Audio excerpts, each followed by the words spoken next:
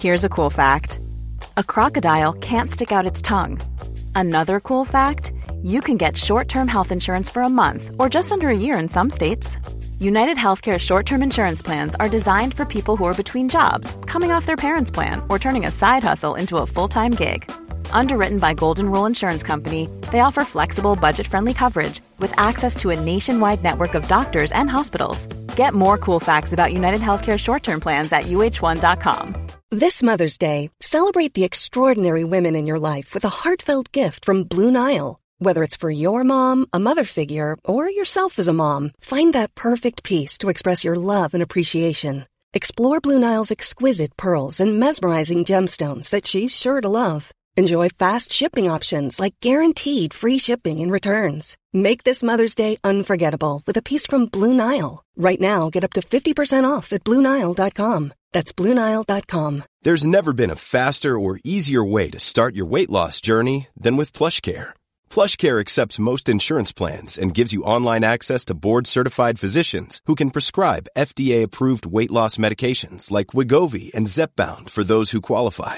Take charge of your health and speak with a board-certified physician about a weight loss plan that's right for you. Get started today at plushcare.com/weightloss. That's plushcare.com/weightloss. plushcare.com/weightloss.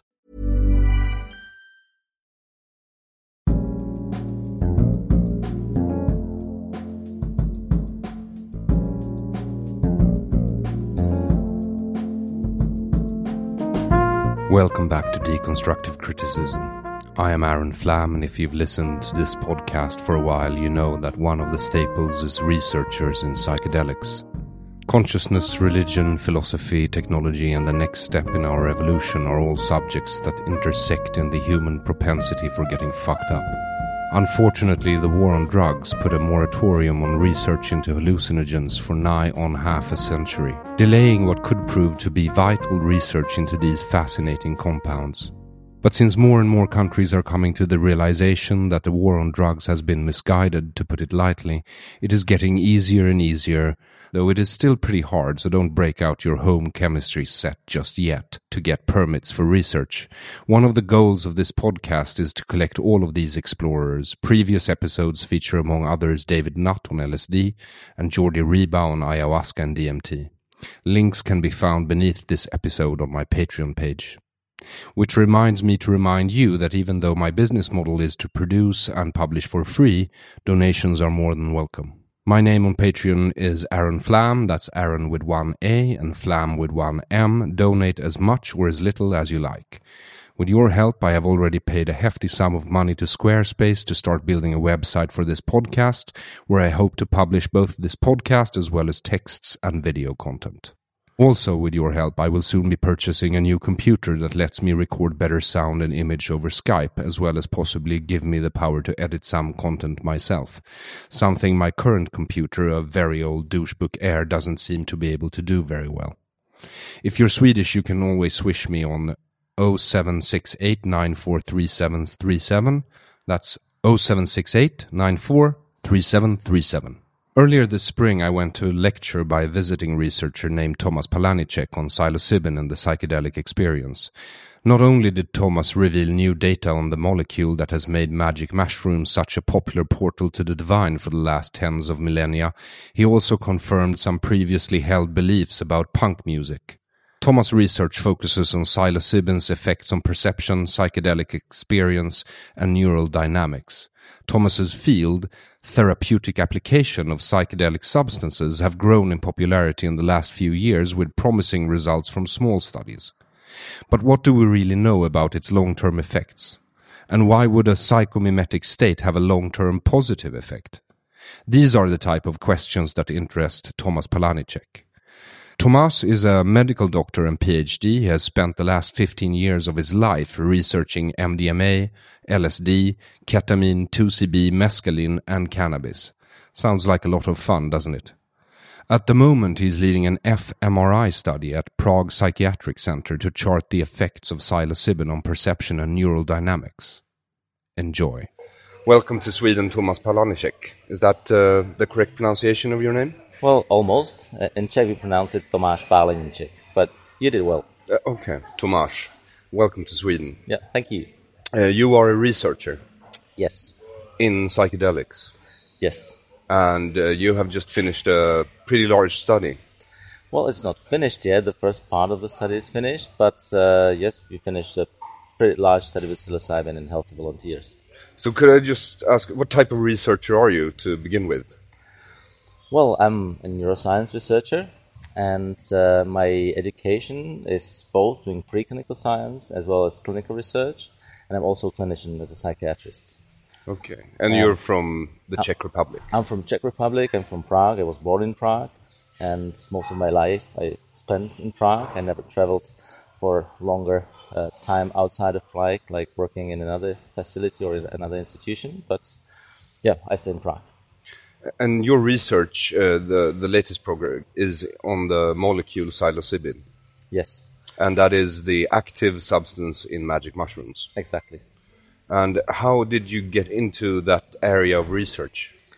Well, actually, that happened probably already when I was on a primary school and high school. I was interested a lot in chemistry, and I was studying some books about alkaloids, compounds that are natural drugs that are present in plants, and I was fascinated by opioids and fascinated by stimulants and whatever. And How old were you? I was like 14 years old, especially. All right. And It's a very unhealthy interest for a child. chemistry. Well, I never was interested in. If you're into the Breaking Bad part of chemistry, yeah. Well, I don't know why it was attracting me, but well, it attracted me, and today I must say it wasn't that bad that it attracted me at that time. So, and initially I wanted to be a chemist, and then I had a very interesting interview with one of the professors of the medical faculty, like deciding to which university should I go after finishing high school. And this professor told me, like, okay, if you go for chemistry, you will just be a chemist and you will do chemistry. But if you go for medicine, you can do much more things. You can do chemistry, you can work with people, you can do research, you can do preclinical science and whatever you want. And he gave me a book, and this book was about hormones. So I made some presentation at school, and the last word of the book was written by Isaac Asimov. And I was at the time real fan of Isaac Asimov and this Foundation, I think it's in English, Yes. the name of the Foundation trilogy. Yeah, Foundation Hexology. No? 6 books, actually, I think. Is it? All right. Yeah. I think, if I remember it correctly. So that was the reason which forced me, like, or which made me to decide myself that I probably should go for medicine. I was accepted for chemical universities, but then I tried to pass the exams for medical faculty, and I was accepted for one, so I started to study there. What was the last line of the Asimov book?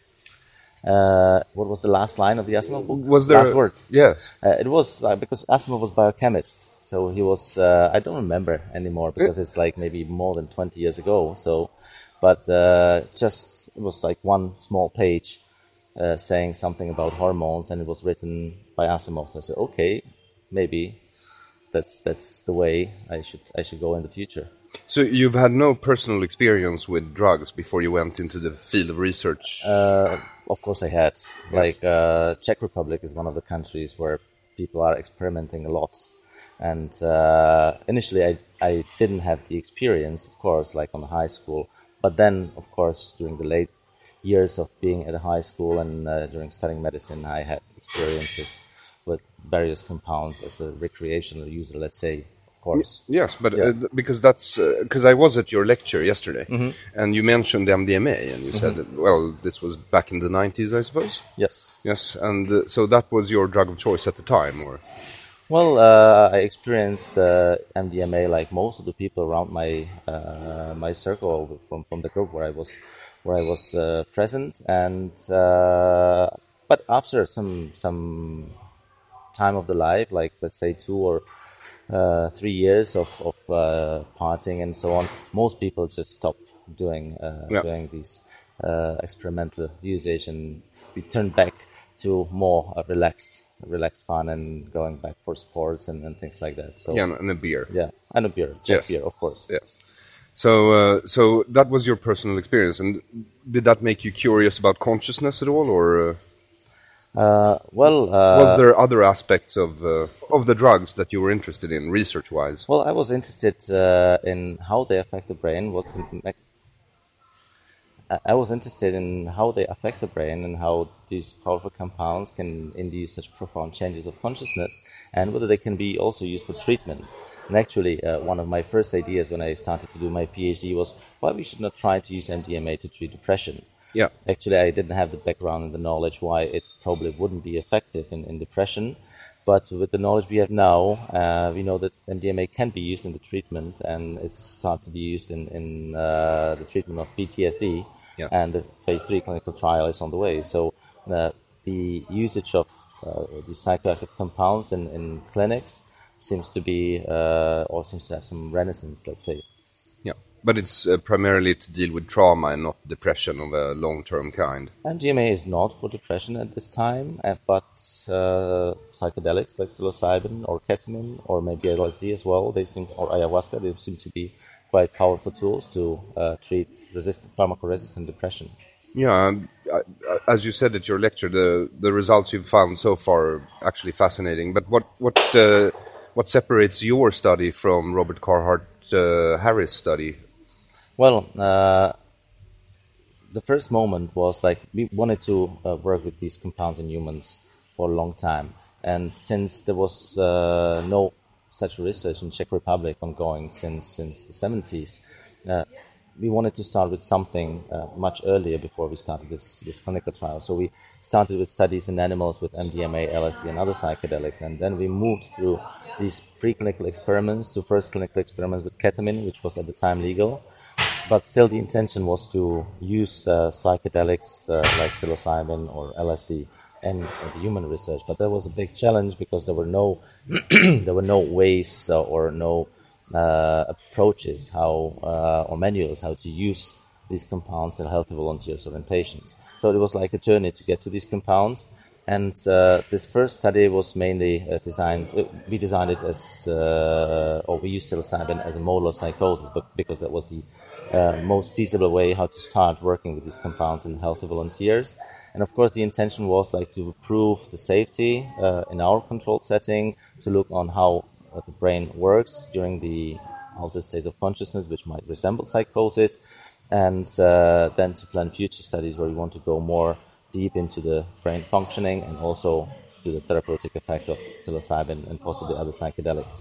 So it was, let's say, safety study which should show the safety of psychedelic research in healthy volunteers and safety use of drugs which are not listed in between compounds with theoretical medical use or medical potential. And that was the most important step. So, like the reinitiation of real psychedelic research in Czech Republic. So you started with ketamine because that was legal and judged as relatively safe. It was legal, it is still legal, and the advantage of ketamine is that it is an approved pharmaceutical ingredient which is used for anesthesia. So to use it in humans, in other indication, you just change the indication, so it's much easier to follow all these steps.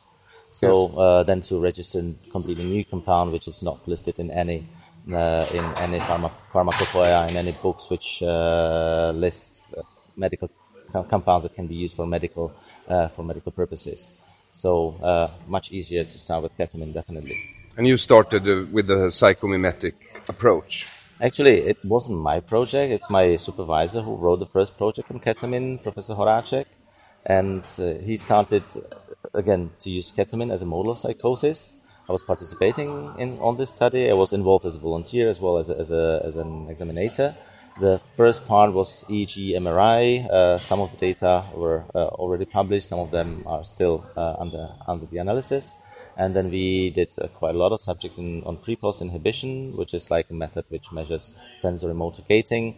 That was mainly my part of the study, and I involved like 50 subjects almost, and it's also being processed and in the process of publishing. And hopefully this year we'll go out with the data as well. So that was the first study on ketamine as a model of psychosis, and afterwards, since already some information about the antidepressant effects of ketamine were published, we prepared another project, and we started to work with ketamine in depressed patients. But before, we already gave off-label ketamine to one pharmacoresistant depressed patient, and we saw the effect that it's so dramatic and robust for a week. So that was the moment when we decided, okay, let's find a way how to change the indication and to use it as a treatment for resistant depression. Yes, and from this you also got, because you divided it up quite nicely, the effects and what type of effects you have. Would you care to describe? Because first of all, you mentioned the psychomimetic approach, and there are other approaches that have been censored now for a better part of a half century, I suppose. Yeah. And those other approaches are, to begin with? Well, there's one which is used using the psychomimetic approach, which is psychedelics are used to model psychosis because the state is characterized by symptoms which are similar to psychosis. And then there are these two main therapeutic approaches, which is psycholytic and psychedelic therapy.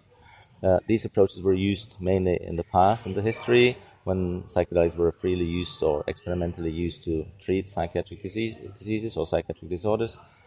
And the psycholytic psychotherapy was using lower doses of psychedelics, but they will still maintain the contact with the subject who was under the influence, while psychedelic was using much higher doses when the subject gets into the complete psychedelic state, where he might also lose the contact with reality, and the therapist then work with the integration of the experience after the intoxication. So these are the two main approaches in psychedelic and psycholytic therapy using psychedelics that grew up. So psycholytic could be more like a microdosing patient. It wasn't microdosing. It were low doses. Microdosing is like very sub-threshold dose. It doesn't induce psychedelic effects. It has some minimal effects, which people can describe: increased anxiety, a little bit sharper. They see objects a little bit with sharper objects, and they might have more feel some somatic symptoms of these compounds, but definitely doesn't go into the psychedelic effects with visuals and so on. The psychedelic effect could be more likened to tripping balls. Yeah. Yes. That's the scientific terminology. I didn't want to get too technical. Well, psychedelic, the fully psychedelic. What means psychedelic? It means like soul manifesting. So it goes everything which is everything what's inside of you can be open and overwhelm your brain or your thinking, and it's frequently accompanied by these visuals and. With eyes closed, also with eyes open, and ego disintegration, and so on. So this is not present definitely with microdosing, and could be partially present with the psycholytic therapy, but still the people know who they are, where they are, and they have a contact with the therapist. But I never did it. It's just like my knowledge, what I know from the books. Okay. And I never did psycholytic therapy and never did psychedelic therapy. But you've done it yourself, on yourself, no? Yes, I was also involved in these experiments, and to be honest, the doses that we used in our psilocybin or ketamine experiments were so high that it was for me like the full psychedelic effect, because in some points I really lost the contact with reality. All right, so you're a scientist.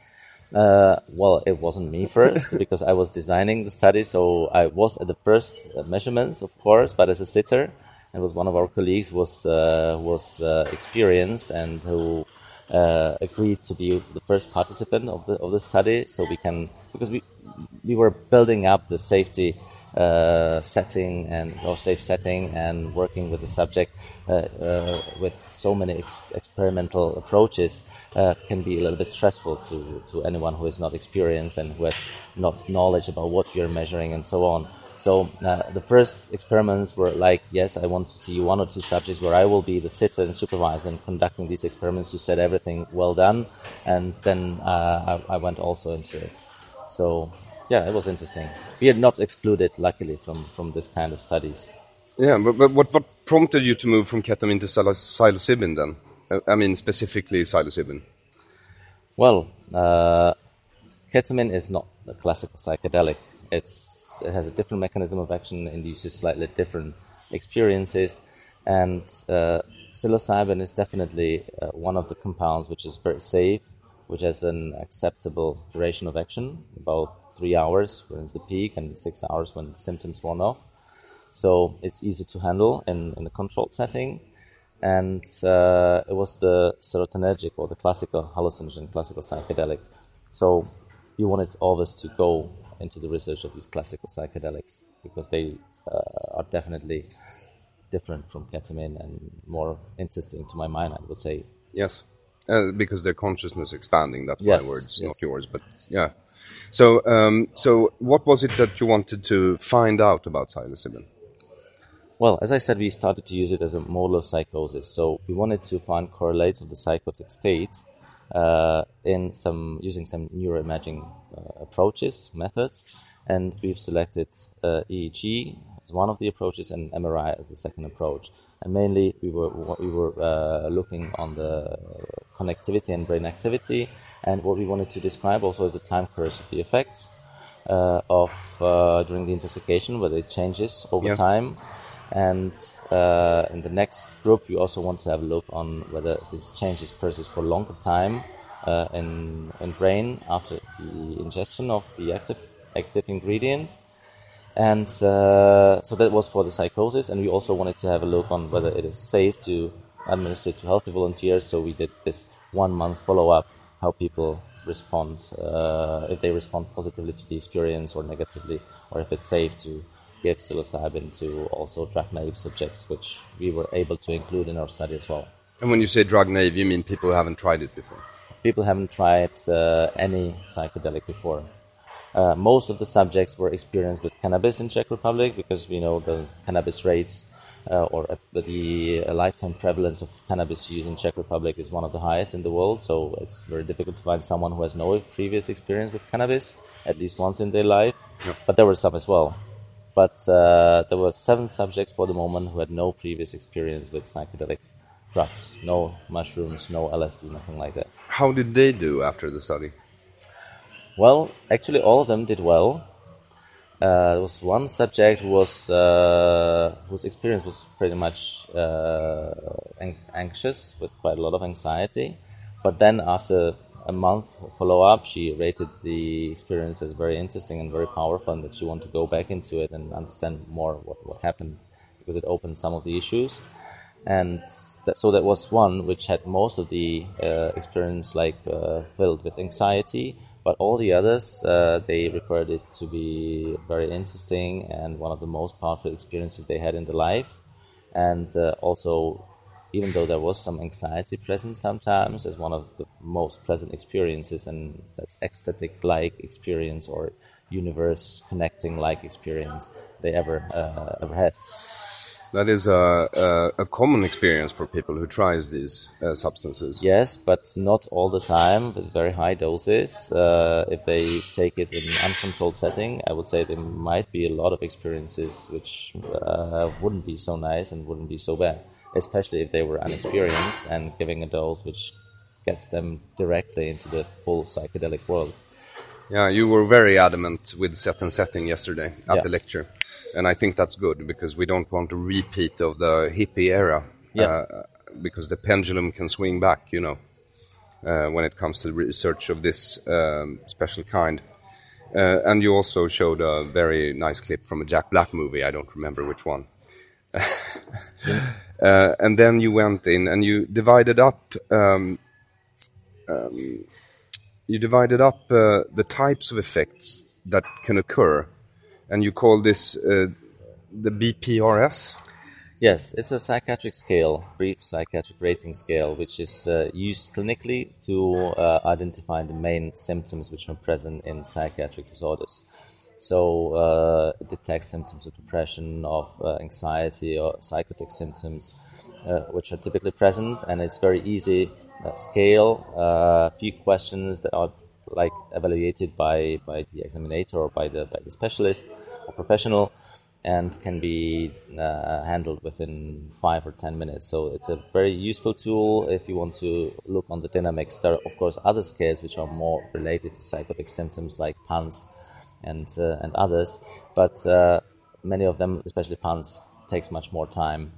to evaluate, so it's not easy to do it like during the course of the experiment, let's say 5 times as we did during the measurements. Okay. So, and you listed a few dimensions of ASC, which stands for, if I'm not mistaken... It's Altered States of Consciousness Scale. Exactly.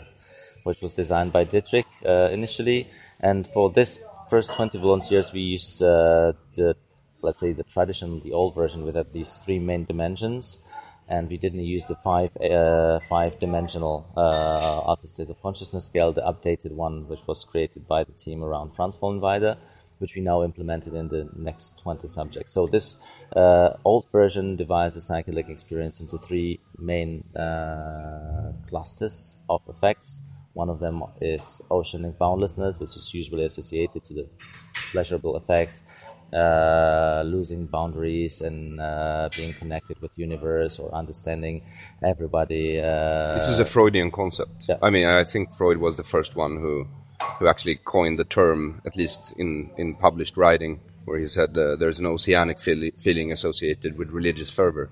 I don't know, maybe. No, that's sure. actually where it comes from. He had a friend who described the experience he felt when he was praying or participating in a religious ritual as oceanic, as spreading out, ego dissolution, you could call it to a certain extent, couldn't you? Well, ego dissolution, it's like the dread of ego dissolution is the second cluster of effects that can be induced, which is more mainly associated with it doesn't have to be completely unpleasant, but it's typically associated with anxiety and like loosening the boundaries of the ego, which could be associated with the unpleasant effects like ego disintegration, which can produce the anxiety. Yes, but that's what's so interesting about, because you divide it, so you have, let's say, the 3 main effects are the oceanic boundlessness, is 1. There's 2, dread of ego dissolution. Yeah, and then 3, yes, visionary reconstruction. But the first 2, in my mind, seems just like different attitudes towards the same phenomena. Well, theoretically, yes. It would be interesting to go on the specific questions that they ask on the same issue. But theoretically, finally, yes, it could describe the similar patterns, but accompanied with different emotional aspects that are related to going through these experiences. So I never had this idea. It would be interesting to go back into the questions and compare whether it's not asking on the same thing from different sides. Yeah, because, there's this classic, if you take hallucinogens, your body will be covered in insects. And I've actually had that hallucination. It's just that my attitude to insects is, cool, I'm covered in insects. It's not, ooh, I'm covered in insects, which is a negative person's way of looking at being covered in insects. And you don't want to be a negative person, do you? No, I don't want to, of course not. No. So that was my question there, because I think that's quite interesting. Have you've experienced yourself the oceanic? Yes. And have you experienced dread of ego dissolution? And quite strong one as well. All right. Yeah, it was especially like the first trip in the lab was very strong, and it was about completely losing my identity. And I almost, I was smashed to pieces, my ego stopped existing, and it was so visual that I didn't know if I have eyes closed or open, and the reality wasn't there, just simply I was blown up into somewhere. Did you like it or not? No. The first moments when I tried to control this difficult experience were very associated with a lot of anxiety and were very scary. Especially the thoughts like, if I will be smashed like that, will I come back or not? So these were the most anxiogenic moments of the experience.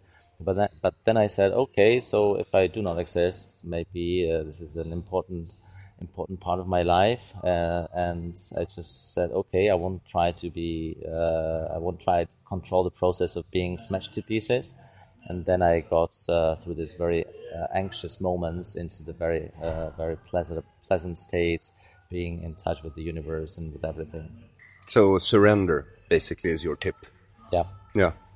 And it's definitely one of the very important things. What people instruct in the in this experimental setting, we do not ask them to bring the intention because we do not work therapeutically. We work just like you're observing them. So we ask them to observe and not to control the experience because it's just impossible to control it. Yes. And to be just the intention, let's say, is to be an observer, what it brings to you. So that was like the first instructions we gave to the subjects, and repeated them frequently on the initial interview, then before administering the drug for the first time. And it seems like it works well, and many of them reported, I was quite happy for this instruction because it's really impossible to control. Yeah. Especially those who were not experienced before. I'm sorry that I go through your entire lecture, but I found it fascinating. And I really liked the way you systemized the experience, because that made it feel more scientific, I suppose, and less religious. And I've always had slight problems with religion. Fascinating though it is, it does have negative effects as well, just like drugs. Yes and no. It's very difficult. Everything could have both sides, good and bad. Yeah. And in general, there are, of course, people who might suffer bad experiences and longer-lasting problems with the use of psychedelics. But it seems to be much lower incidence than with any other compound or any other drug. Yeah, because that's one of the things you compared it with, what the negative effects could be compared to alcohol and ketamine or... Well, for the classical psychedelics, at least from the studies that were published and the big population-based surveys, there was the very interesting finding was that there was less likely for people who are using psychedelics to have a suicidal behavior. Mm-hmm. And if they were with some psychiatric diagnosis, so psychedelic users were spending less time in being as an inpatient than population that do not use psychedelics, and it seemed to be associated mainly with the psilocybin use, if I remember correctly, this study. So that's one thing. The other thing is like the adverse reactions that might occur after psychedelic use, and even though there are like TSM and MKN, ICD-10 what is that? classification of like the persistent perceptive disorder or so-called flashbacks. In both of these classifications of psychiatric disorders, these things are quite rare. If you compare it to how many people use psychedelics, so So what percentages are we talking about? Because you threw some percentages around yesterday. One of the most interesting results, by the way, was that apparently, according to your study or the study you cited, criminal behavior went down in people who use psychedelics. Yes, that was a surprise to me, this study. And they looked, and I don't know if I say it correctly, it's like criminal offenders who were using drugs, and they were controlled for... Ryan Reynolds here from Mint Mobile. With the price of just about everything going up during inflation, we thought we'd bring our prices down. So to help us, we brought in a reverse auctioneer, which is apparently a thing. Mint Mobile Unlimited Premium Wireless. How to get 30, 30, how to get 30, how to get 20, 20, 20, how to get 20, 20, how to get 15, 15, 15, 15, just $15 a month? Sold! Give it a try at mintmobile.com/switch. $45 up front for 3 months plus taxes and fees. Promo rate for new customers for limited time. Unlimited more than 40 gigabytes per month. Slows full terms at mintmobile.com. Millions of people have lost weight with personalized plans from Noom. Like Evan, who can't stand salads and still lost 50 pounds. Salads generally for most people are the easy button, right? For me, that wasn't an option. I never really was a salad guy. That's just not who I am. But Noom worked for me. Get your personalized plan today at Noom.com. Real Noom user compensated to provide their story. In 4 weeks, the typical Noom user can expect to lose 1 to 2 pounds per week. Individual results may vary. Controlled for the use of drugs when they were out of the prison, and they found out that only those who were using psychedelics were less likely to being in prison back again, while all the others who use anything including cannabis were more likely to commit a crime again. So basically, your criminal reform plan, if you were a politician, would be magic mushrooms to the criminals.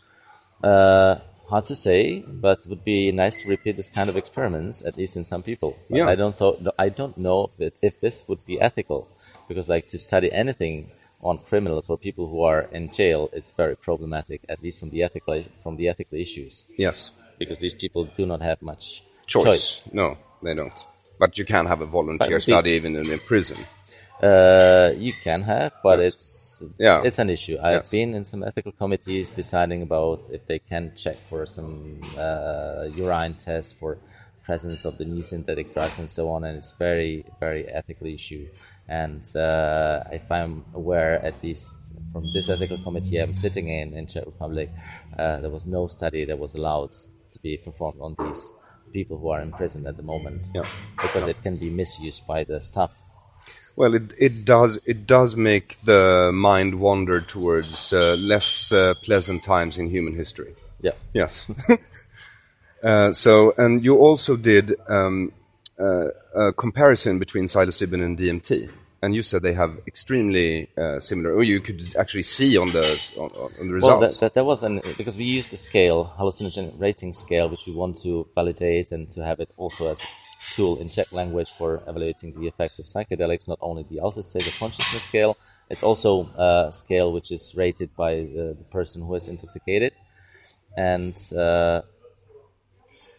this scale was first used by Strassman to describe the effects of DMT.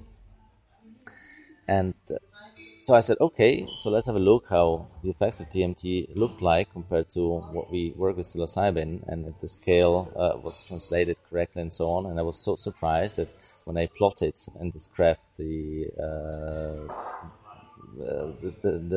values of the individual subscales, we got almost the same image of this higher.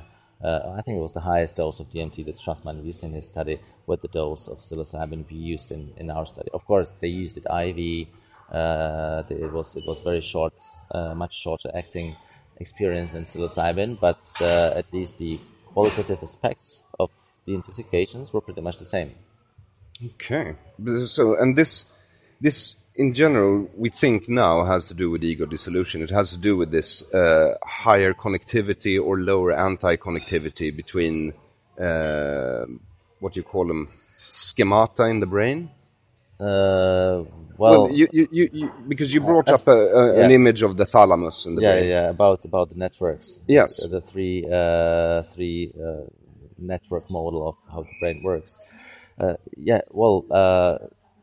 This is far way to connect what we've observed in these behavioral tasks to what we've observed in these networks, and we still didn't make the analysis to look on how it is affected by not only ego dissolution but various aspects of these scales that we use to measure the behavioral effects of psychedelics or psilocybin.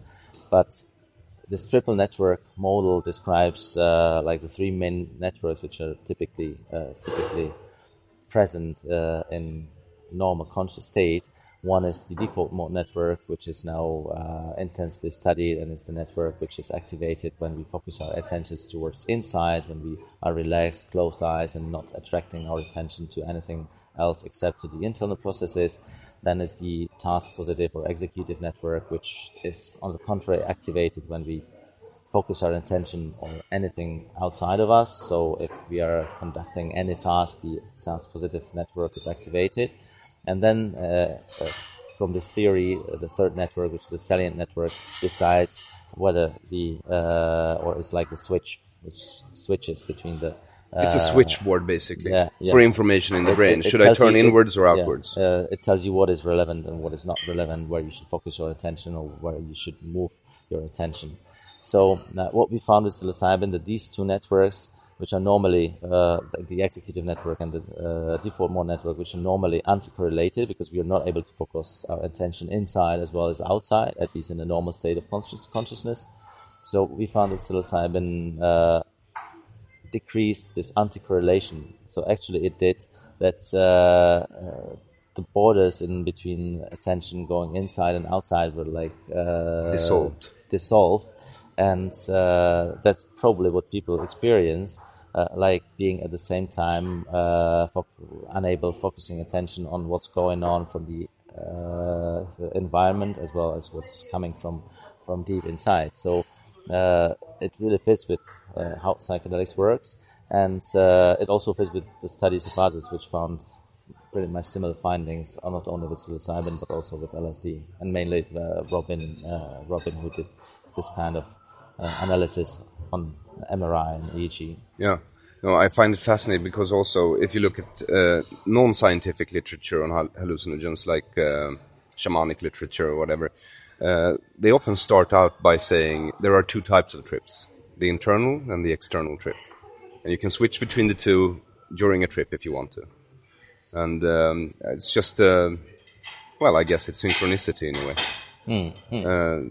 That after a while, do you think that the science is affected by shamanic literature or ideas about trips or religious ideas about Well, definitely there's a group of scientists that is focusing on it.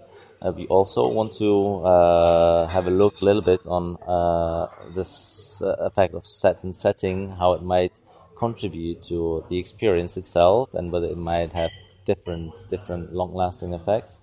So we plan to do some study with ayahuasca in the jungle in a traditional setting with all these shamans and rituals and so on to compare it to the ceremony that will to the experimental setting where do you need volunteers? Yes, we need them. We have a plan how to make it.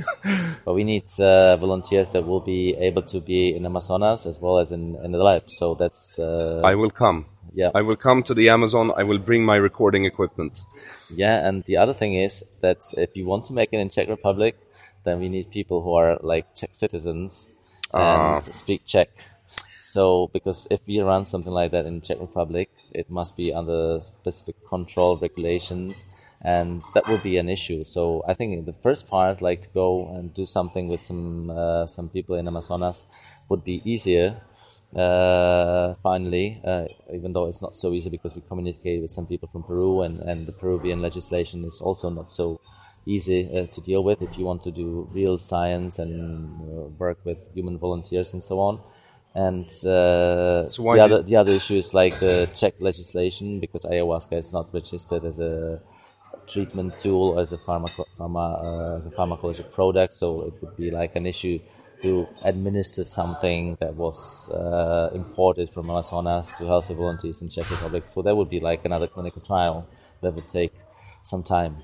Yeah, I think Jordi Riba freeze-dried his drugs so he could control the substance better. Yeah, was quite an interesting approach. That's what we actually want to do, like to freeze-dry the same ayahuasca that will be prepared for the ceremony in the Amazonas and to import it to Czech Republic.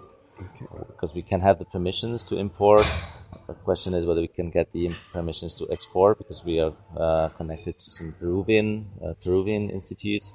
So I don't know too much about the system, how it works in Peru, but it should work like the same almost in every country. There's like regulations how to import, export these psychoactive compounds. So, and we have the permit, so we can do it. Yeah. So, but also you chose Peru out of all the countries in South America, and most people work in Brazil. Yeah. I don't know why. Maybe it's more feasible. There's longer tradition of ayahuasca use in the Santo Daime Church and like more publicly. Peru is now known for this ayahuasca tourism a lot, but it's probably something that comes from my heart, because I like Peru a lot. I was traveling there several times, and I have friends there, and I'm also fluent in Spanish, so that's something. I don't know why, but... So it wasn't because you read Terence McKenna as a young man and you decided you wanted to go on the same... No, I just... one of... to be honest, it's one of the options is going to Peru, the other is Colombia, and we're still deciding how we will make it, but yes, I just decided for Peru, and we also want to go to monitor the very traditional ceremonies of the indigenous people who are not affected by Western society that much. And since I met a friend who is an anthropologist and works deep in Park Manu, which is one of the most protected national park in the Amazonas, and he works with the communities there, so we can get an access there and do some science, hopefully some research. With this research, we can at least monitor and have a look on the ayahuasca ceremony and the natives that live in the traditional way. So it sounds like so much fun. I'm getting really envious and kind of resentful for not being a Czech citizen. And I know I don't speak Czech, at least not when I'm sober, but I don't know. On ayahuasca, I might speak Czech. You can learn it, and then it would be maybe possible to become... in healthy volunteers, no, it's not possible for healthy volunteers to conduct, to be a member of a clinical trial or to be a volunteer of a clinical trial that is under the Czech regulations. Unless you wouldn't be a patient. Then, if you're a patient... then you can participate in clinical trials, but not healthy volunteers. So that's I'm out, basically. Yeah. I'll come as a podcast observer from the outside. Yeah, but there are quite a lot of young people here who are trying to bring psychedelic research into Sweden. So maybe you will get to the point where you might be a participant as well. Well, Sweden has been one of the most adamant countries against liberalization of drug policy. In the world, at least in the Western world, I think.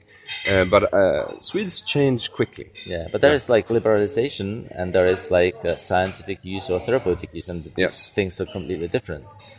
To be honest, Czech Republic is one of the countries which is very, on one side, very liberal, or there's a lot of people using a lot of drugs. We are also one of the countries, if not the first country with the highest prevalence rates of psilocybin mushroom use.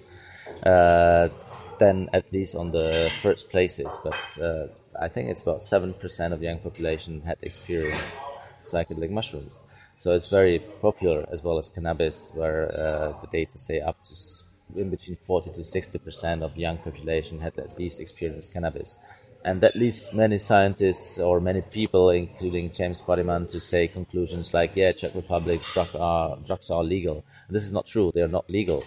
And because I heard it was at least decriminalized. But it's not decriminalized. No, you cannot have drugs with you. It's illegal, but it depends on the quantity, and you can be just fined, or you can be put into the court, and the judge will decide if you cause a crime of possession higher amounts than small. That's how the law is written, which is not a clever way how to write it, but it's not legal definitely at all.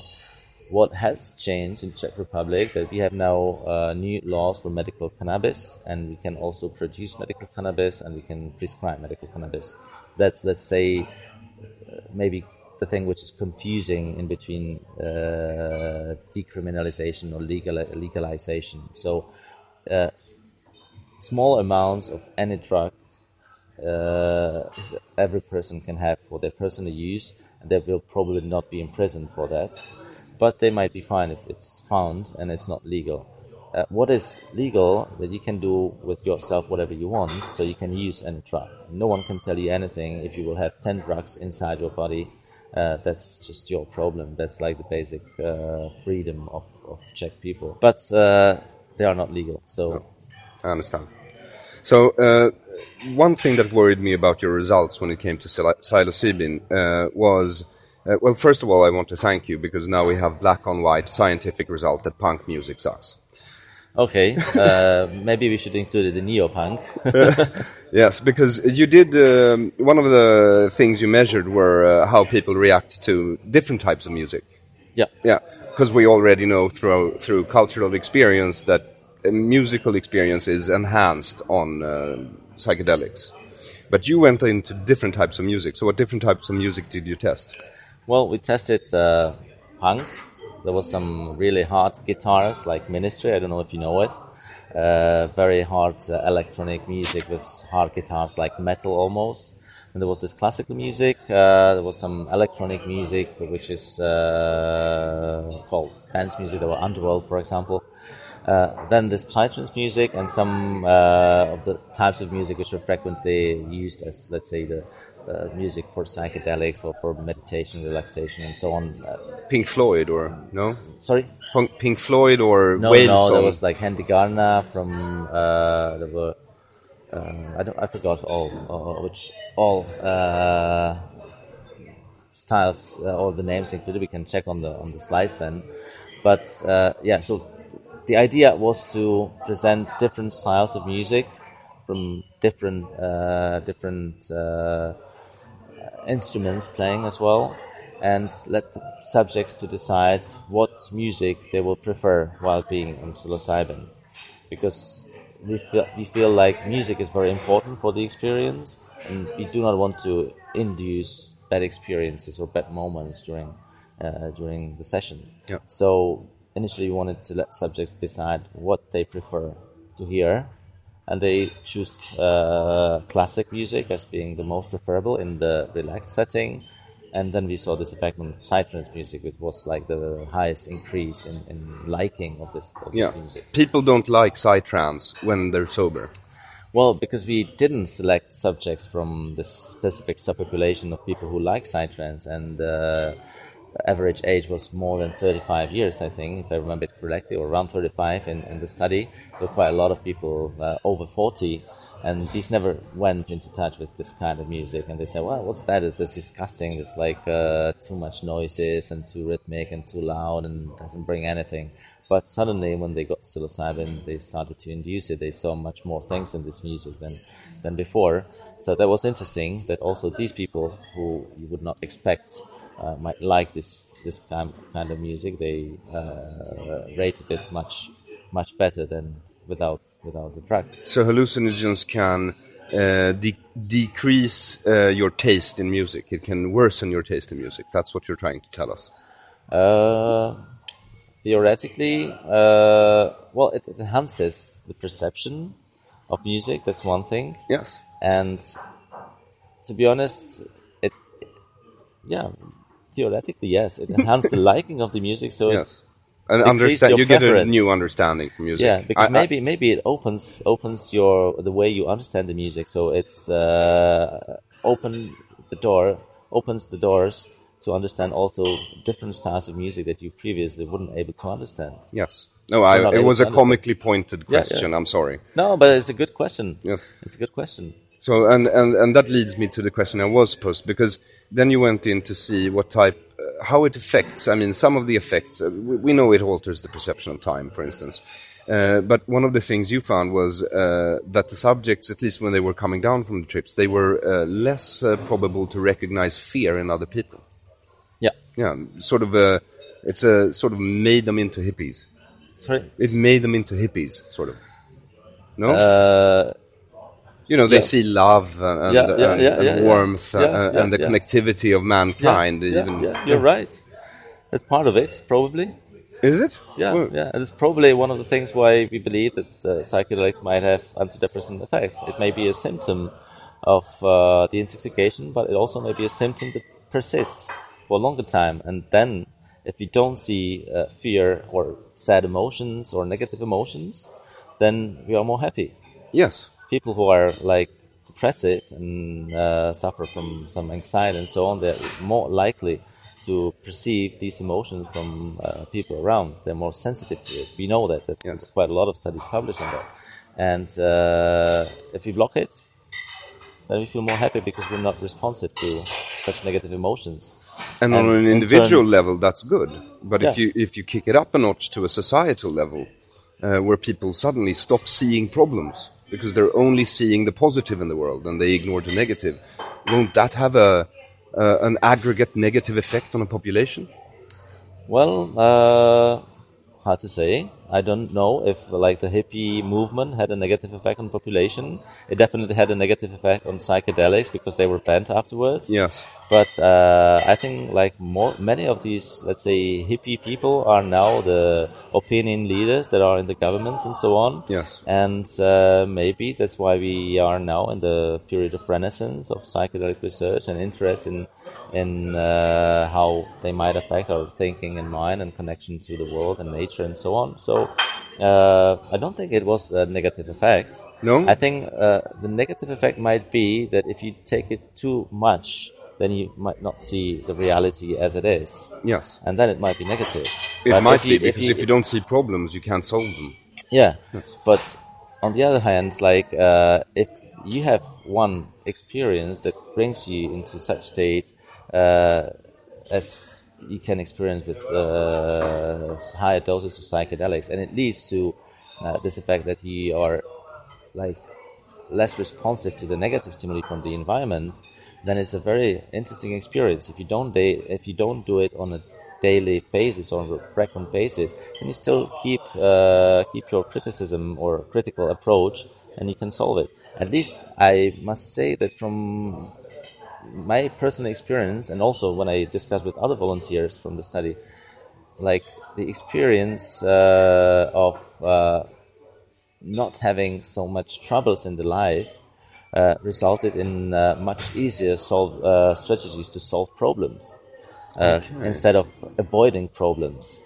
So it's a question of moderate use, really. If you're sober, you might have too much angst to solve your problems, and then you take a little psilocybin, then you might be able to confront them because you get the energy. But if you do too much, then you might not care about other problems. That's theoretical. It would be nice to study that. If like people who are like taking psychedelics on very frequent basis, if what is their level of criticism or the level of ability to solve problems. But it's true, like the easy way in solving problems was described by most of the subjects. Like we have a lot of things, we're overwhelmed with work and stressed and not having much free time. And after this experience, everything was so clear and so easy, and just much easier cope with the daily life. It was interesting. So in the long-term study, the effects afterwards were overwhelming, and the negative effects were lower than the positive effects, basically. Definitely. Yes. So. And to be honest, we didn't have anyone who suffered like continuous, let's say, anxiety or something after the experience. But it might occur, and also Fran's team described few subjects that suffered from continuous anxiety after the experience. It was handled by psychotherapeutic approaches. So it can occur in few subjects, but at least in the subjects we maintained in the study, everything seemed to be positive in the long term and safe. Yeah, cool. On a personal level, I have a long-standing love relationship with hallucinogens that's been going on since I was maybe 15, 16. And one of the things you said at the lecture yesterday I found very, very interesting, and it's the fact that people who use psilocybin is more likely to feel and or react to other people's negative emotions. You said when they were sober, not when they were using, but can there be like this effect in me that when I was a child I have empathy but not the full range of empathy? Maybe I pick up negative emotions from people more, and that makes me more likely to appreciate the effects of psilocybin, for instance. Well, could be, yeah. It maybe showed you the way how to look on other people and how to cope with emotions of other people. And like, how do we interact with reality, and do we perceive emotions of other people, and how do we cope with it in the long term? It's a way that can change over time and during our life, and we are still learning. We are still having new adaptive mechanisms how to cope with the reality. So you can experience like I'm a bit stuck in. You can experience stereotypes in your behavior, which doesn't result in good outcome, like that makes you, for example, more happy, and you repeat things that you are doing in a bad way because you don't see what's beyond it. And psychedelics might sometimes open your eyes and give you an idea on how to solve the problems in another way, like psychotherapy does, and it might show you these unconscious mechanisms and bring them to conscious level, and you might find a different strategy to deal with life and deal with daily life. So yeah, why not? It could be this effect. It showed you that you don't have to care about being sad or being receptive to the sadness that you observe, and it's much easier to cope with maintaining with positive emotions and looking on positive aspects in the future. I don't know. No, I don't know either, but I'm asking you because you're the closest one to a person who could know in this world right now. And if you look at me when I was a child, it was like I was very good at seeing sadness, anger, and fear. And my reaction to that was to yell at these people, become angry, and defensive-aggressive in a way, not passive-aggressive. Okay. Very actively aggressive. Okay. But I did my first LSD trip when I was 15, and after that it started to decrease. My anger towards people's sadness or fear or anger decreased after that. So it was just an interesting find of yours that I really wanted to ask about. Then we're coming to the end of the interview now, and I wanted to ask you, so in general, what were your conclusions from the ongoing study on psilocybin that you...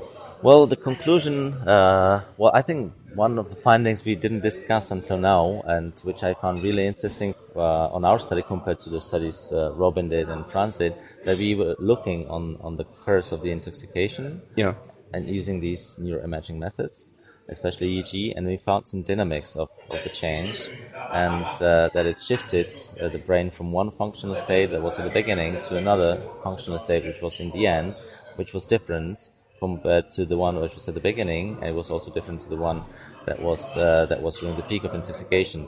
So I think for me the main finding from our results is that psychedelics shifts us or can shift us from one functional state to another functional state, and theoretically, and that's what we want to look at in the future study, shifting to this new functional state might be responsible for the long-term effects of psychedelics. And if you look on some psychiatric disorders like affective disorders, bipolar disorder, people can switch sometimes from one mood state to another mood state very quickly. There are these ultra-rapid cycles and that switch within hours, days or hours, and from one state to another state. So it's definitely not, according to my opinion, it's definitely not based on the fact that there is some structural change which is related to depression and some which is related to mania. So it indicates that the brain can switch easily through different functional states. Maybe psychedelics are one of these switches that helps us to switch from one state to another state. It doesn't have to be a state which is finally better. We know that people can be triggered to a state which is unpleasant, worse, and suffer anxiety. I also have patients that suffer from long-term anxiety after having a bad trip and so on. But it's just a tool which can help you to switch you from one state to another. And if it's done in a good setting with good sitters or shamans, most likely it switches you to a better state than it was before. And if it's done in the wrong way, then you're risking that you will be placed somewhere into the hell.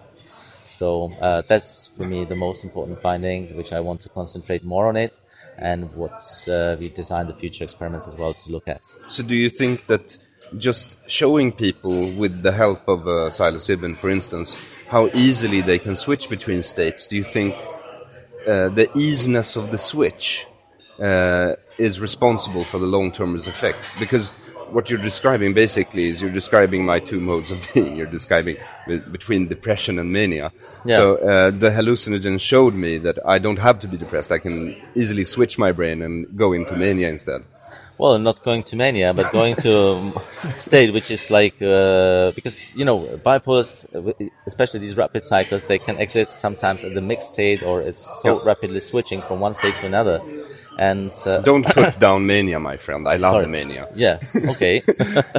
Some manias are good, some manias are not so good. Yes. Especially if they are so-called dysphoric mania.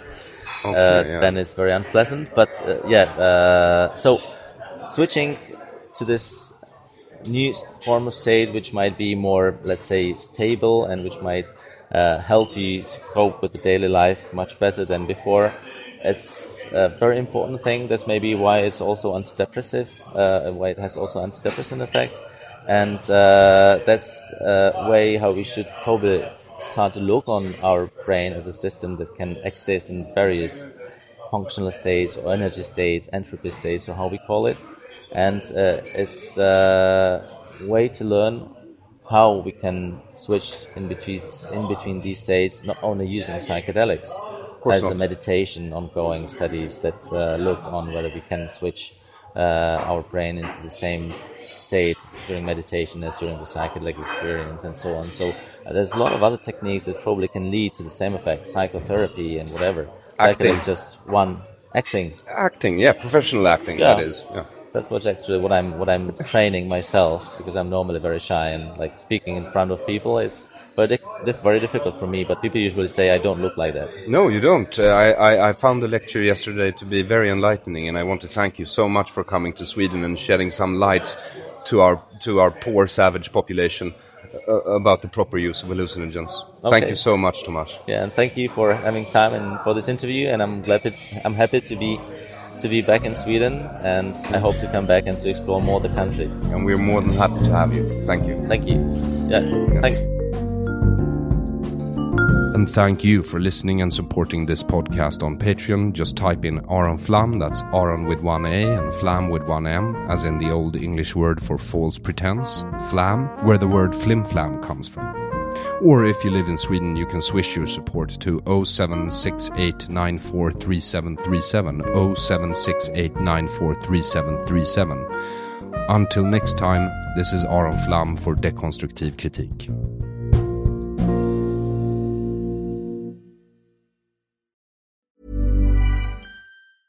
Even when we're on a budget, we still deserve nice things.